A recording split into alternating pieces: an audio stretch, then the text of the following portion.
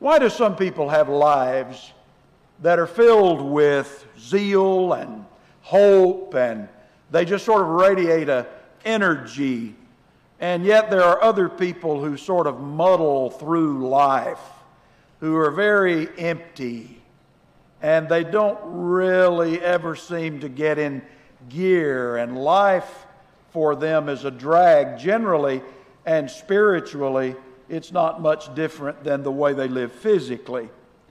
I really do love the inspired words of David in the 42nd Psalm, where he says, "As the deer pants for streams of water, so my soul pants for you, O God. My soul thirsts for God, for the living God. When can I go and meet with God?"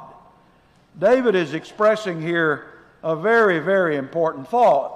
He knew he needed God, and he knew exactly what represented his need for God in the natural world that he was a part of.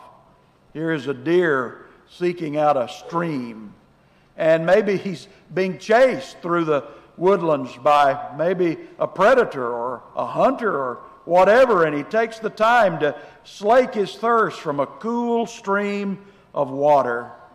David felt that way about God. He felt that way, that depth of despair without God that a deer would feel if he were running through the forest and about to die of thirst. Are there times in your life when you feel alone? Are there times when you feel empty? Maybe the reason for that emptiness is not your closeness, but your far awayness from God. You're not where God is, at least in your thinking. He's there, but you've not invited Him into your particular realm. Some people live their Christian life with purpose, and others sort of drift aimlessly through spiritual life. Some people are passionate about their faith in Christ, and others just don't care. And there's not a sermon you can preach. There's not a word you can say. There's not an encouragement that you can give that seemingly will resurrect the dead when spiritual things are just not important, and when they are indifferent about their spiritual life. I suspect this morning there will be some who will leave this building today and they will be filled with zeal, not because of me preaching. Any one of the brethren could have gotten up and opened up the Word of God, and they would have left filled with zeal for what had happened here this morning. And there will be others who will leave today as empty as they came in. They will not have any greater devotion to the things of God than they have had. Why is that the difference? Could it be that many have lost their passion for God? We want to talk about that this morning in this first hour together, about how to create the thirst that David describes in that particular passage. Have you ever had the kind of thirst that demands a drink of water absolutely right this moment? Sort of like the story that the brother shared with us a moment ago, which, by the way, I'd never really heard. I've been working outdoors in my yard a lot of times, where down in Houston, you know how heat is there, humidity, and how it can be even here in the Dallas area. You can mow the lawn, you can pull a few weeds, you can trim some shrubs, and your face will be even redder than mine is right now, just standing up here. And I am so thirsty that sometimes I would drink out of a garden hose, and the water's tepid. Maybe it's not even close to being cool or refreshing, but you just need something immediately. Well, the people who lived in Judea in ancient times, like David, knew what it was like to live without water. They still know what it's like to live without water, and many of us may come to have to learn a little bit more about that as time goes along. In many of our metro areas, for sure, water is a very, very precious resource. They knew what it's like when something so necessary is scarce and it's not readily available. The hills of the Judean mountainside would contain cisterns of water that would collect the rain and they would depend on those cisterns to provide them this moisture during dry seasons. And like water is to our physical existence, a relationship with God and the Lord Jesus is absolutely essential to your spiritual growth and development. When was the last time you were thirsty for God? When was the last time that there was such a longing in your soul for something that only God could fill, something that only His Word would be able to reach? When was the last time that you actually longed to be able to have a few private moments to pray? You're pressed all day long with this problem or that problem, going from one meeting to another, from one task to another, and you realize, I haven't prayed all day. Oh, if I could just get 5 minutes alone so that I could do that. Or have you ever longed to be able to go to a worship assembly like we're having this morning, or like what we have planned this week? Have you ever really been hungry and thirsty for a sermon? Oh, I need a good lesson from Ricky. I need Jordan's words this morning. Some take for granted that God is always going to be there, that He always cares, that He always makes Himself available just whenever we need Him. Now, most of us have room in our hearts for God when we're hurting.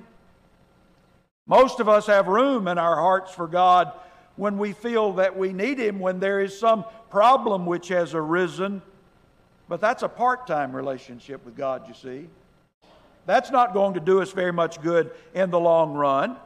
We want what God can do for us when we feel that it will benefit us immediately. And yet Jesus says that what we have to learn to do in serving Him is to take up our crosses daily and follow Him. It's not something we just do on a schedule. It's not something that just happens intermittently. Part-time Christians don't really want to be close unless they want something from God. They have a very shallow relationship. Would you want to have a friend or a marriage partner who only wanted what they wanted and only wanted you if they wanted what they wanted, but didn't care about your presence or care about being with you at any other time? We should be able to understand that this is what our God, our Creator, has wanted of us as well. And it's very important that we recognize that. You know, Jesus in Matthew, the 4th chapter and verse 4, spoke in quoting the Deuteronomy passage in chapter 8, and said that man shall not live by bread alone, but by every word that proceeds or comes from the mouth of God. Did you eat breakfast this morning? If you didn't, are you planning on having a pretty good-sized lunch? Do you anticipate that there'll be even another meal later in the day and a snack or two if you can get it? You realize the necessity of food for the body, but do we realize the necessity of hydration and nutrition for the soul? Many people cheat themselves out of real life by focusing on everything else that life offers us except God. Oh, we listen to all the news programs, all the talk shows. We go to the latest movies. We know about all of the soaps, that are a few still on television. And we read our magazines, and we post to our blogs, and we keep up with Facebook, and we have time for all of these pursuits. We might even know the batting average of every particular baseball player on 4 or 5 teams. But we don't know anything about the Word of God. Or we don't take time for the Bible and be able to teach it to anyone else or to explain just a common question that might be asked. No wonder our lives are sometimes filled with doubt. No wonder we misunderstand so much of what God has for us because we've pushed away the food. We've pushed away what God has given to give us the strength that we have to have as being Christians. The Bible's not an ordinary book, folks. The Bible is an absolutely essential tool for a person claiming to want God in his life. It's God's way of teaching you. It's God's way of training you in how you ought to live your life. And the Bible does give us hope. And the Bible does offer promises to us. And it tells us how to love, and it tells us how to forgive, and it tells us how to be forgiven, and it tells us how to react to suffering, and it tells us how to grow on the inside, and it tells us how to discipline ourselves and how to live without hurting other people, how to make the most of this precious thing called life, of which we only have so much. The Bible gives us hope. The Bible gives us promise. It gives us joy. It brings peace. It will lift us up. It will comfort us. It will correct us and discipline us. It will train us. It will make us new people. The Word of God is what gives us new life. It's what caused us to be born again. Listen to what Peter has to say in 1 Peter chapter 1. He said, "You purified your souls by" what? "Your obedience to the truth, for a sincere brotherly love. So love one another earnestly from a pure heart, since you have been born again, not of perishable seed, but of imperishable, through the living and abiding Word of God." How were we brought into Christ? It was through the Word. We would not have known Jesus had it not been for the Word. We wouldn't know about His life. We wouldn't know about His death. We wouldn't know about His atonement. There'd be no knowledge for you and me about the spiritual effect that Jesus had on this world if it were not for this living and abiding Word of God. It remains forever. You can read a lot of different books, but none of them will cause you to be born again. You can read a lot of different blogs. You can search the internet for all sorts of information nowadays, but not a bit of it is going to have the ability to forgive your past or to give you the promise and hope of living forevermore. The more you read the Bible, the more you'll know, the closer you'll be to God. The more you read the Bible, the more you'll have the abundant life that is in Christ Jesus. So you need to start paying attention to the Word of God if you're not doing that. Our passion and our feelings for God die if we remove ourselves from the Word. If the Word is not a part of our daily life, if it's just cake for special occasions, but not bread for daily consumption, we'll end up without any spirituality at all. The Bible tells us in the 2nd chapter of Hebrews in verse 1 that we must pay much closer attention to what we have heard, lest we drift away from it.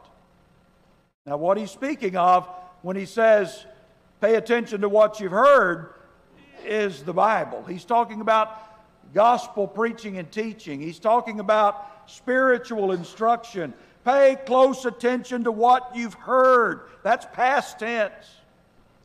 You see, the problem is, as we matriculate through our lives, is that those things that we once knew we take for granted that we still know. And sometimes we drift away from those things that we first heard, that first brought us to God. For since the message declared by angels proved to be reliable, and every transgression or disobedience received a just retribution, how shall we escape, he says, if we neglect so great a salvation? You can just sort of slowly stop reading the Word of God. You can slowly stop praying every day. You can slowly stop worshiping with a group of other Christians, and before very long you've drifted away from something precious, from something you needed for your life. Desperate situations sometimes wake people up and lead them back to God, and we've all seen that. And frankly, some people have told me when they've had disasters befall them that awakened them to how far away they had drifted from God. I've had people tell me that's the best thing that ever happened to me. That car wreck that cancer diagnosis, that heart attack, that death in my family that made me wake up. It was tragic, but it brought me to my senses. And it made me realize that I had drifted away. I think President Lincoln is the one attributed with having said that I have been driven many times to my knees by the overwhelming conviction that I had nowhere else to go. Have you ever been in that situation? Where there was no other person to whom you could turn or would turn except God? It's reassuring to remember that God can do things that men cannot do. There is really, as we will discuss this week, only one true and living God who can hear your prayers, who has the power and the ability to give you from those prayers what you need, and that's the God of Scripture, folks. That's the God whom we believe and serve and preach. And I know that it's not politically correct to say things like that. I'm aware that political correctness is the order of the day, but that's not the measure of truth. What society or what culture thinks is good or thinks is bad. Political correctness is often the world's way of saying, God, you be quiet. You sit over there in the corner. We'll call on you if we want to know anything that you have to say, but otherwise, be quiet. We don't need to silence God. We need to be quiet. And we need to ask Him to do the speaking. Say something that we need. And God says, I have. And I've been saying it, and I've been saying it, and I've been saying it, but the people don't want it. You know, when we get a little discouraged sometimes when we teach and preach and do all that we do, and it just seems like we're spinning our wheels and nobody is concerned and nobody cares and nobody's responding. God was there before we were. God had that experience from the very beginning. His track record with humanity has been a track record of offering things to people that they didn't want, like trying to sell ice to an Alaskan, I suppose. I mean, what would you do if all you'd ever done is hold forth what you know people need, what you know they've got to have, and they just pass it by as if there's nothing to it? Then you're beginning to understand exactly how God has felt through the ages. We draw close to God when we make Him a priority in our lives every single day. Every day. We need to make time for our God. Spend time in studying the Word, not just reading the Word, though that's a good start and very important. But we need to do some study of the Word and see how things go together and learn some things about subjects that the Bible addresses. And don't forget just to pour out your heart to God every day in prayer. Meditate on what you're reading. Learn from it. Practice it.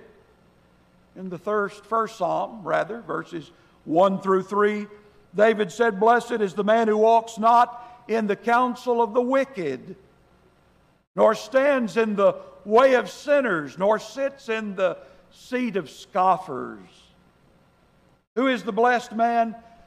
The man whose delight is in the law of the Lord. Who is the blessed man? The man who has meditated on the law of the Lord day and night. You know, there's a lot of stuff on our minds nowadays. We don't live in an information-less age.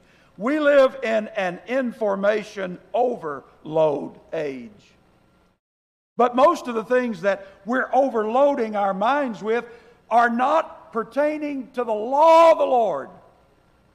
And the blessing only comes to the man who's not the smartest guy in the room about all of the various things that we could accumulate knowledge about, unless he's someone who knows what needs to be known about the law of the Lord. That's where God blesses us. That's the blessed man. He's the one like a tree planted by those streams of water. On my way up yesterday from Houston to Dallas, I observed all along Interstate 45 a lot of dead trees that I am assuming is the result of drought that we've experienced through the summer. I hope it's not disease. I hope all that the problem is just drought. But if a tree likes water and it isn't planted where it can get to that water, it's going to die. And we need to understand that that's the way things are with the man who is a servant of God. If he's planted by streams of water, it will yield its fruit in its season. Its leaf will not wither. And everything he does, he will prosper. Because what does he do with God? He puts God front and center in every choice and question and decision that he makes. God is wanting to feed your spirit with his word and give you the very insights that you need to prosper in every area of your life. But it's not just the word of God. I want to spend just a few moments here describing to you the value of praying and thinking with you about how this will play a role in not only creating a thirst for God, but slaking our thirst for understanding when troubles come and when difficulties arise. You're very familiar with that three-word phrase in 1 Thessalonians 5 and verse 17, aren't you, where Paul wrote and said, pray without ceasing. Now, a lot of discussion comes up when you're in a Bible class, for example, and you read that passage and somebody says, well, what does that mean? And of course, we do understand that he's not saying there that you're to pray 24 hours a day, 7 days a week, because nobody could do that, right? The Bible's not a ridiculous book making ridiculous assertions about things people ought to do. No one could do any one particular thing 24 hours a day, 7 days a week, and live unless we're talking about breathing. I mean, you really need to do that. Don't stop breathing. You'll stay alive. If you stop breathing, you die. But nobody can do one particular thing and do it consistently, continually. Instead, what God is telling us here is quitting on prayer. Don't get to a season or a place in your life where you say, I don't want to pray anymore, or I don't believe prayer does any good, or I don't see the value in all of this. Some people stop praying altogether. And some people that stop praying altogether are our brothers and sisters in Christ, folks. I think we might be surprised if we could know, and maybe we don't really want to know, at how much praying doesn't go on. There's a lot of prayer that is offered, yes, but there are a lot of us sometimes who've just quit altogether because either we feel that we don't know how, or we must not be doing this exactly right, or we've never seen any result from it, or we don't receive any encouragement through it, and so we just let it go. Some people, I think, feel that their prayer would bother God. You know, that they would just keep going to God and keep praying to God, and God would just get irritated that somebody continues to be talking to him. Maybe you have someone in your household, or maybe someone at work, and all they do is talk to you all the time, and you're just so glad when they quieten down, because you just don't want to hear somebody talking to you repeatedly. And yet, let me tell you, if you take your Bible, and a good concordance even, and you just look up pray and prayer and praying, and just camp in the New Testament, you don't even have to look at the Old, you're going to find God continually inviting people to pray, to ask, to seek, to knock. And he continually says he's ready to answer, he's ready to give, he's ready to help us find what we are seeking. And so don't ever begin to think that God is bothered by your prayers. Prayer was his idea, folks. This wasn't made up by people. In fact, if people were the ones to have to decide how would I best get something from God, probably none of us would have ever come up with the idea of prayer. Let's rid ourselves of the notion that God's too busy for us. Let's rid ourselves of the notion that we're getting on God's nerves. God loves you. God wants to hear what his children have to say. He wants to hear what's in your heart. Somebody says, yes, but if he's the God that you claim he is, he already knows what's in my heart. He wants to hear you say what's in your heart. I know my wife loves me, but it sure is nice when she tells me. And I think she would say the same thing about me. And those of us who have children, and especially adult children, isn't it wonderful when you get a call or a note or a text or a whatever kind of communication? A pigeon with a little note in his mouth would be nice. Just to get some kind of note every once in a while that says, Mom, Dad, I love you. Even though you know they do, hearing it makes a difference to you, doesn't it? And it's very, very helpful. If you want to be closer to God, let me give you just this simple exercise for today, and then you try it every day, and that is count your blessings. Just spend time counting your blessings. Now, I know that it's going to be easier to list your troubles. I didn't ask you to list your troubles. But if this is a training exercise, we need to just start by taking each day and beginning that day by, first of all, thanking God we woke up. And if we woke up this morning, then it's going to be a good day. We've got a day that the Lord has given us. Let us rejoice and be glad in it, the psalmist says. And so what we would then begin to do is remember the good blessings that God's given us. Remember, first of all, if you're a Christian, that God saved you from sin, that God delivered you from the domain of darkness into the kingdom of His beloved Son.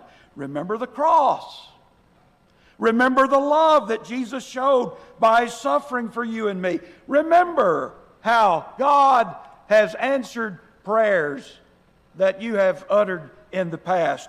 Remember how the Scriptures have been a source of hope and comfort to you on so many occasions. Remember the strength God gave you to deal with a challenge in your life. God has been blessing you through the years, sometimes in ways you've seen, and sometimes in ways you haven't seen. Don't ever forget that God may very well be blessing you in ways you can't even see. We sang about that, I think, this morning. Just look how God has helped you and is helping you now. Counting your blessings is healthy for your spirit. It's healthy for your attitude. What did the Philippian letter say? He said, finally, brothers, whatever is true, whatever is honorable, whatever is just, whatever is pure, whatever is lovely, whatever is commendable, if there's any excellence, anything worthy of praise, think about these things. Dwell on them. Focus on them. Let me tell you what focusing on negativity will do. It will always take your eyes off God. When I think things are falling apart, when I think the church is about to go to the dogs, when I think everything around me is just calling out that the world just needs to end today because it's the worst place in the world that we could ever be, I need to remember that God is in control, that God knows what's going on, that God knows whether or not the day is redeemable. And if God comes to the point where the world should no longer spin on its axis, then that's when the world will come to an end. I don't have to make that choice. I don't have to make that decision. I didn't create it. I'm not going to end it. I just live in it. And I shine as a light, as He's asked me to do. But focusing on the negative will always take your eyes off God. But focusing on what God did for you, what He does for you, what He's going to do for you, well, that puts your eyes on the Lord, and that'll help you to stay close to God and help you to be thankful to God. And every day we need to stop and say to God, thank you, thank you, thank you for all that you've done, are doing, and are going to do for me even in the future. Peter wrote this in 1 Peter 1. He said, blessed be the God and Father of our Lord Jesus Christ. Oh, what a wonderful way to begin a prayer. Blessed be the God and Father of our Lord Jesus Christ. According to His great mercy, He's caused us to be born again to a living hope through the resurrection of Jesus Christ from the dead, to an inheritance that is imperishable, undefiled, unfading, kept in heaven for you, you who by God's power are being guarded through faith for a salvation ready to be revealed in the last time. I think we ought to memorize that. I think that ought to be something that's emblazoned on our minds, to remember that every day, to take away the gloom, to take away the darkness, to take away the aggravations, when we stop and realize what God did for us in Jesus. This is why we thirst for Him. We can't do without Him. Take all that stuff away from what's in 1 Peter chapter 1. What would we have in life? Absolutely nothing. But we're not in that shape. What shape are we in? What condition do we have before God? He's telling us there, we were born to a living hope. Do you know how many few people in the world have been born again to a living hope this morning? Do you know that the vast majority of people who have ever lived in this world and who are presently alive in this world do not have the living hope you have? They don't know the power of the resurrection of Christ. They're not aware of what God's plans and purposes are for them. Is it because there's no revelation of that to them? No. God's will has been revealed for somewhat over 2,000 years now. It's available to most people in most places if they can read the Word of God at all. And people are preached to in our country and other countries, and they gather together and they study, and somehow or the other, some miss what this is all about and what blessings we have in Christ. But we have a true and living hope in the true and living God. And we have all the blessings of God in this life and heaven too. You see that in that passage? We begin to live like that, and it'll change our outlook. But it's all because we have a thirst. We want God more than we want our troubles. We're more willing to put up with trouble when we realize what God did for us. We would have really been in trouble if it weren't for what God has done for us in His Son Jesus, right? And what God has planned for us when this world is on fire and is gone. So my question this morning would be, what's keeping you away from God? Why are you trying to slake this thirst you have with just regular old water? Why is it that you're looking for something that no matter where you turn, every time you turn to it, it leaves you just as thirsty as you were when you came, and maybe a little more thirsty?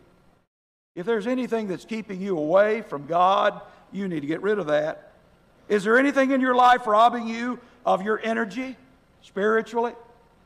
Robbing you of your time so that you don't have time for God? You've only got so much time, and you don't know how much time you have. Keep that in mind. You know, generically, we all have only so much time, but we don't know how much that is. I keep watching a clock back here. I know how much time I've got. But if that were my life's clock, none of us know that. None of us are aware of how many days we have left, how many hours we have left. But we need to be giving what hours we do have to the service of God. Some people, day after day after day, shut God out of their lives. But the Hebrews writer says, since we are surrounded by so great a cloud of witnesses, let us lay aside every weight and the sin which so easily entangles us, and let us run with endurance the race that is set before us, looking to Jesus, the founder and perfecter of our faith, who for the joy that was set before Him endured the cross. You know, there's a lot of stuff between us and glory right now, isn't there? And sometimes we're overwhelmed by the things that are between us and glory. Jesus had a big impediment in His way between His glorification and His earthly ministry, and it was the cross. How in the world did Jesus get past the cross? Well, He thought about the glory. He thought about what was going to come later. And as a result of that, because of the joy that He was anticipating, He endured the cross. He despised the shame of the cross, of course. But now He is seated at the right hand of the throne of God. So many things in life can tangle us up. Some things are not even sinful in and of themselves, but they so distract and rob us of our time that we lose sight of the Lord who loves us. It's not the Lord's fault. The Lord's hand is not so short that it cannot save, nor is His ear so dull that it cannot hear. But our iniquities get in the way, do they not? They make a separation between us and our God, and our sins sometimes hide His face from us so that God is not very close to us. So when there's a problem in this relationship with God, who's caused that problem? Well, it's not our God. It's our response to God. And we need to recognize that if we want to draw close to God, the sin's going to have to be dealt with in our lives. And we need to do that. A few years ago, I saw a newspaper story about a middle school out in Oregon, I think, somewhere in the Northwest, as I recall. They had a rather unique problem in that school. There were a number of the girls that began to start using lipstick at that age, you know. And they would go to the restroom at school and they would put the lipstick on, of course, in front of a mirror, and then they would press their lips against the mirror. That just sort of became a fad in that particular school. And they would leave just dozens of little old lip prints all over the mirrors in those restrooms. And that went on for several days, and finally the principal and the custodian decided that they've got to do something about this problem. So they called all of the girls to the restroom, and the custodian was present as well. And the principal explained to the girls that this was a fad that needed to cease because there is a major problem if you are the custodian and every day you're having to clean mirrors that have been tainted by little girls putting this new little lipstick on the mirror and having to clean that off. And to demonstrate how difficult that was, she asked the custodian to clean one of those mirrors. And so he took out this long-handled toilet brush, dipped it into the commode, and cleaned off the mirrors. And guess what? The problem was eliminated. No more lipstick-smeared mirrors in that Oregon middle school. That is funny, isn't it? I can just see that. In fact, I had two girls that would have been right in line doing that. If I know them well enough, I think I could say they would have. You see, the problem is we've got to clean up our mirror, and we've got to realize how nasty it really is. And until we realize how nasty it really is, we're really not going to be too bothered by it. If somebody else is taking care of that little problem and we don't realize how it's been cleaned up and we don't realize what all has gone on, we will just keep on doing what we've all done. If we could see the filth that's in sin, we would not be so attracted to the sin that God hates. He calls it in this passage iniquity, a word we do not use very often. I bet you didn't use it all week, unless you read it in the Scriptures. You probably didn't use that word. Iniquity twists and ruins lives, and God wants something better for you and for me than what sin provides. Jesus said in John 10 and verse 10 that the thief comes only to steal and to kill and destroy, but I came that they might have life and that they might have it more abundantly. Jesus is the water of life, he said. He wants us to be thirsty, and he wants us to drink deeply from his fountain. And only by doing that will we begin to be able to do what I'm going to be talking to you about for the rest of this week. And that is developing a profound, deeply seated reverence for God that affects everything we do in our lives. And I surely hope that the time will be well spent in pursuing that thought. Thank you so much for your kind attention. Thank you for connecting with us this morning. We're so thankful that you were able to do that. If you have questions, we'd love to have the opportunity to talk to you. You can contact us at www.thebibleway.com or questions@thebibleway.com. Questions@thebibleway.com. We'd love to have you in person. Come if you can, but thank you for connecting with us.